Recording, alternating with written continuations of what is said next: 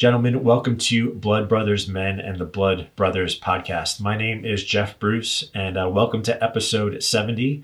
If you did not see episode 69, go back and take a quick look at that. I'll give you an overview, though, of what we're doing. So if you have followed Blood Brothers Men for a while, you've heard that we've been making a shift over really the past year. There hasn't been a whole lot that I've been doing, but we are starting today with something new.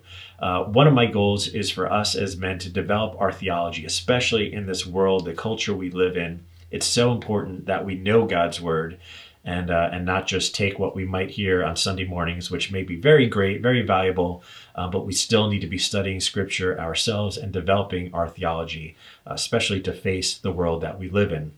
So what we're going to do is we're going to go through Calvin's Institutes, which is basically his systematic theology. We're going to be going through Book 1, Chapter 1, Sections 1, 2, and 3 today. And what I'm going to do basically is each time I'm going to read through a section, depending on how long it is, but probably 3 or 4 pages each episode. I'm going to put up for you my actual pages from the book where my underlines are and some of my comments in the margins for you to see. And then I'm just going to go back and share my thoughts and comments on what we've read. Please give me your feedback, whether it's through email or in the comments section, because I don't make any claim to be an expert on these things. And, we rub off on each other. We learn from each other. And so you may have a different perspective than I do. You may get other things that I am missing. And in fact, I know there's some sections in this that I feel like maybe I'm not fully grasping. And so you might have some insights that I don't. So this is really a podcast that we're doing together just to benefit each other. And so I hope you find some value in it.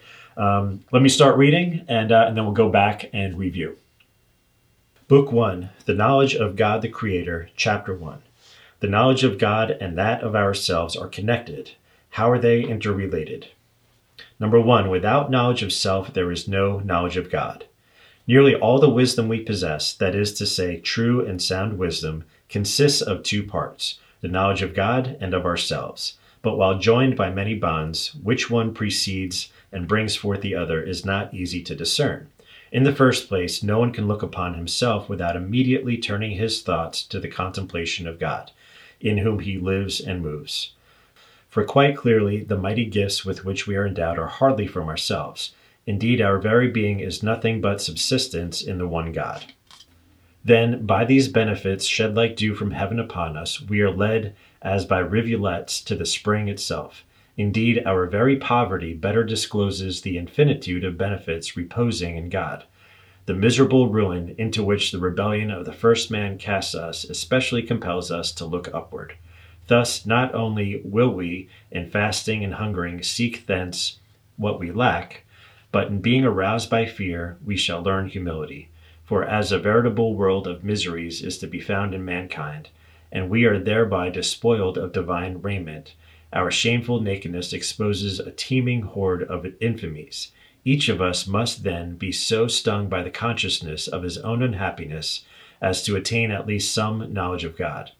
Thus, from the feeling of our own ignorance, vanity, poverty, infirmity, and what is more, depravity and corruption, we recognize that the true light of wisdom, sound virtue, full of abundance in every good and purity of righteousness, rests in the Lord alone. To this extent, we are prompted by our own ills to contemplate the good things of God, and we cannot seriously aspire to him before we begin to become displeased with ourselves. For what man in the world would not gladly remain as he is? What man does not remain as he is so long as he does not know himself? That is, while content with his own gifts, and either ignorant or unmindful of his own misery. Accordingly, the knowledge of ourselves not only arouses us to seek God, but also, as it were, leads us by the hand to find him.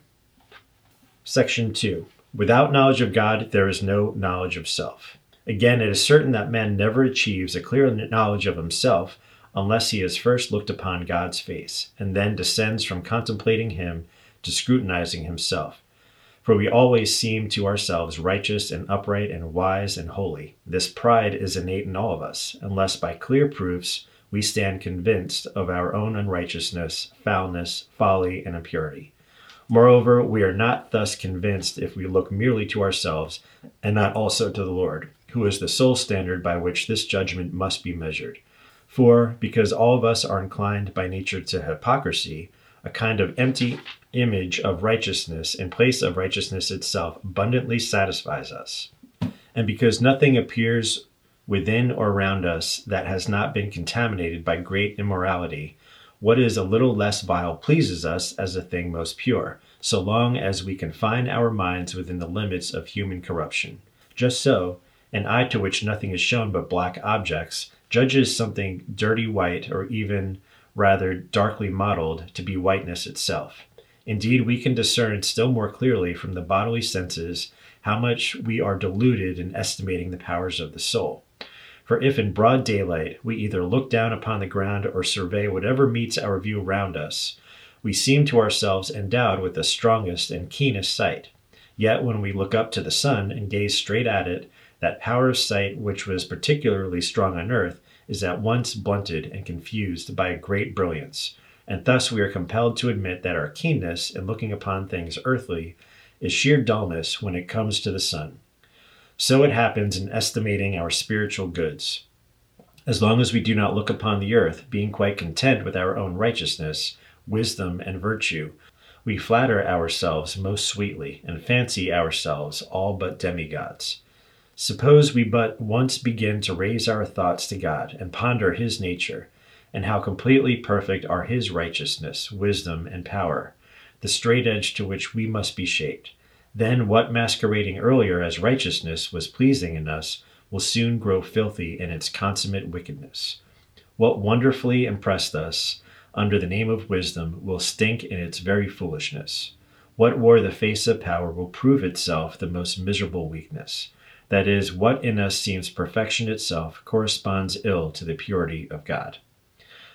And section 3, man before God's majesty. Hence that dread and wonder with which Scripture commonly represents the saints as stricken and overcome whenever they felt the presence of God. Thus it comes about that we see men who in his absence normally remained firm and constant, but who when he manifests his glory are so shaken and struck dumb as to be laid low by the dread of death, are in fact overwhelmed by it and almost annihilated. As a consequence, we must infer that man is never sufficiently touched and affected by the awareness of his lowly state until he has compared himself with God's majesty. Moreover, we have numerous examples of this consternation both in the book of Judges and in the prophets. So frequent was it that this expression was common among God's people. We shall die, for the Lord has appeared to us. The story of Job and its description of God's wisdom, power, and purity always expresses a powerful argument that overwhelms men with the realization of their own stupidity, impotence, and corruption. And not without cause, for we see how Abraham recognizes more clearly that he is earth and dust when once he had come nearer to beholding God's glory, and how Elijah, with uncovered face, cannot bear to await his approach. Such is the awesomeness of his appearance. And what can man do who is rottenness itself and a worm, when even the very cherubim must veil their faces out of fear? It is this indeed of which the prophet Isaiah speaks. The sun will blush and the moon be confounded when the Lord of hosts shall reign. That is, when he shall bring forth his splendor and cause it to draw nearer. The brightest thing will become darkness before it.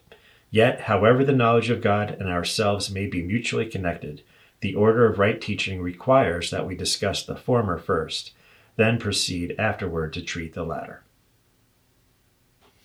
Okay, let's get right to this. We're going to go back to section 1 and go section by section.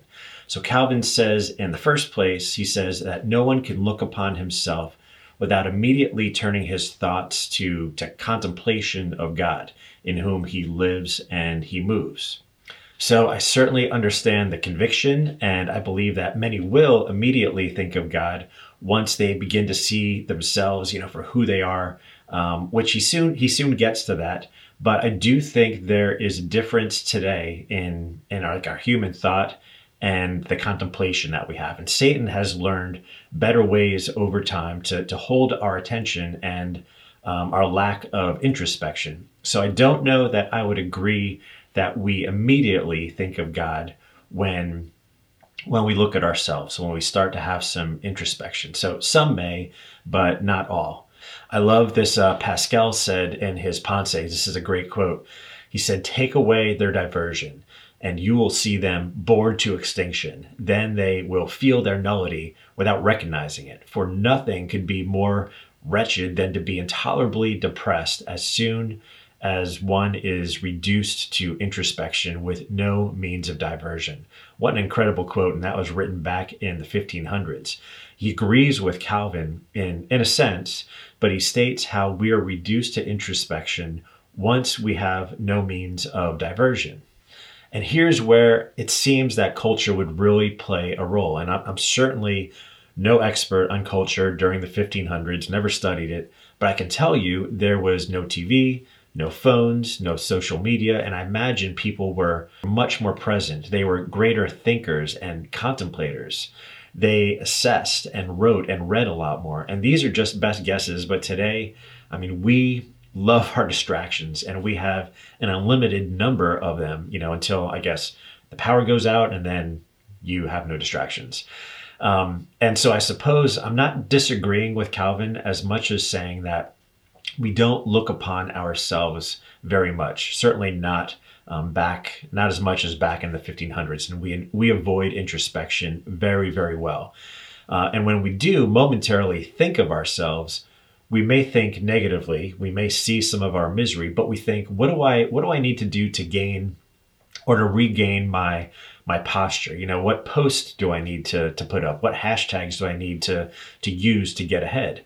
Now, I will say, I think nearly all men at some point in their life will cry out to God or a God, and they'll see their misery. But I tend to think staying in those like contemplative moments that we sometimes get and seeking God is a lot harder with all of the distractions, all the resources that we have available. I mean, think of the self-help industry, right? Just that alone. The books, the YouTube channels, you can look up any kind of issue you're facing and find a video on it. Social media pages, virtual coaches. There's so many resources available to us today. So all that to say, I don't necessarily disagree with Calvin, but I think culture has made contemplation and introspection a lot harder for us to get to. So next, I love this idea of depravity providing some knowledge of God. And he says, each of us must then be so stung by the consciousness of his own unhappiness as to attain at least some knowledge of God. For the feeling of our own ignorance, our vanity, poverty, depravity, corruption, because of that, we recognize the true light of wisdom in God alone. Now, if you are familiar with TULIP, what some people would call Calvinism, or it's basically their understanding of Calvinism, though it's really not Calvin's acronym, you start to see here that Calvin truly does recognize the total depravity of man. Maybe that's where the T comes from. And I love this, not because it's certainly not good, but because I can relate. And I think Calvin assumes the same exact thing of his readers. We recognize our unhappiness, for one, and this often leads to seeing our depravity to some extent. It helps us see our desperate state. And I still struggle with saying that this leads to the Lord alone. Certainly those with no knowledge of Scripture, though I'm sure there are few, if any, of those left in the world. But when there was, would they have been led to the Lord alone? And to me, it seems that man would seek God if he is aware of God. So not necessarily knowledge of God, but an awareness of God, or small g, God. And so this may be, as mentioned earlier, self-help until even that fails. And then who knows? Honestly, this is a place where I would love your comments, because I feel like maybe I'm missing something here for not fully agreeing with Calvin and his life's work. So I'm not really sure. If you're seeing this differently, please let me know. But this also leads to, I think, to an Arminian view. Does man see his failures and think he has enough goodness to seek God? Maybe that's not, completely an Arminian view, but it begs the question of our willingness to seek God in our sin, right when we're in the middle of our sin. And so certainly Calvin would say the Holy Spirit alone does the work within us. And then at the end of section 1, Calvin makes a simple yet beautiful point. He says, what man in the world would not gladly remain as he is, and does remain as he is, as long as he doesn't know himself? that is, while content with his own gifts and either ignorant or not mindful of his own misery. So just super, super wise statement there. In other words, when all is well, right? When we think we have it all together, when there's no need of God, at least not knowingly, why would we seek him? But when we know ourselves, that is, when we start to see our desperate state, then we are awakened to seeking him, or at least starting to seek answers. Okay, so that is section 1. Let's go on to section 2. And this is basically, from what I read, Calvin sort of expounding on section 1. And so he says, "For we always see ourselves as righteous and upright and holy and wise, unless there are proofs that we stand convicted of our impurity." And he says, "What is a little less vile pleases us as a thing most pure." I mean, that is incredible truth. How often do we do some little good thing or help someone out, or, we receive a compliment for something we did, and we kind of say, yeah, I'm a pretty good guy. I'm helpful. I'm wise. And maybe you are and have been, and good for you. That's great. But it does not make us good and upright and pure and holy just for the few little things that we might do compared to the amount of sin and evil thoughts in our mind. And so Calvin goes on with these just really great analogies. And I want to simplify or just kind of restate one of them. Really just to summarize, he basically says that with daylight, right? He uses the sun. We walk around and we see things with this keen eyesight. And thanks to the sun, we can see, but stare at the sun and it's overpowering in its brilliance. And that makes me think of Brian Regan with the sun stare. But we are compelled to admit that our keenness on looking at things, on the earth is really sheer dullness when compared to the sun. So just, again, absolutely just great example. All of your good and wise deeds, that you do are dull compared to the purity and holiness of God.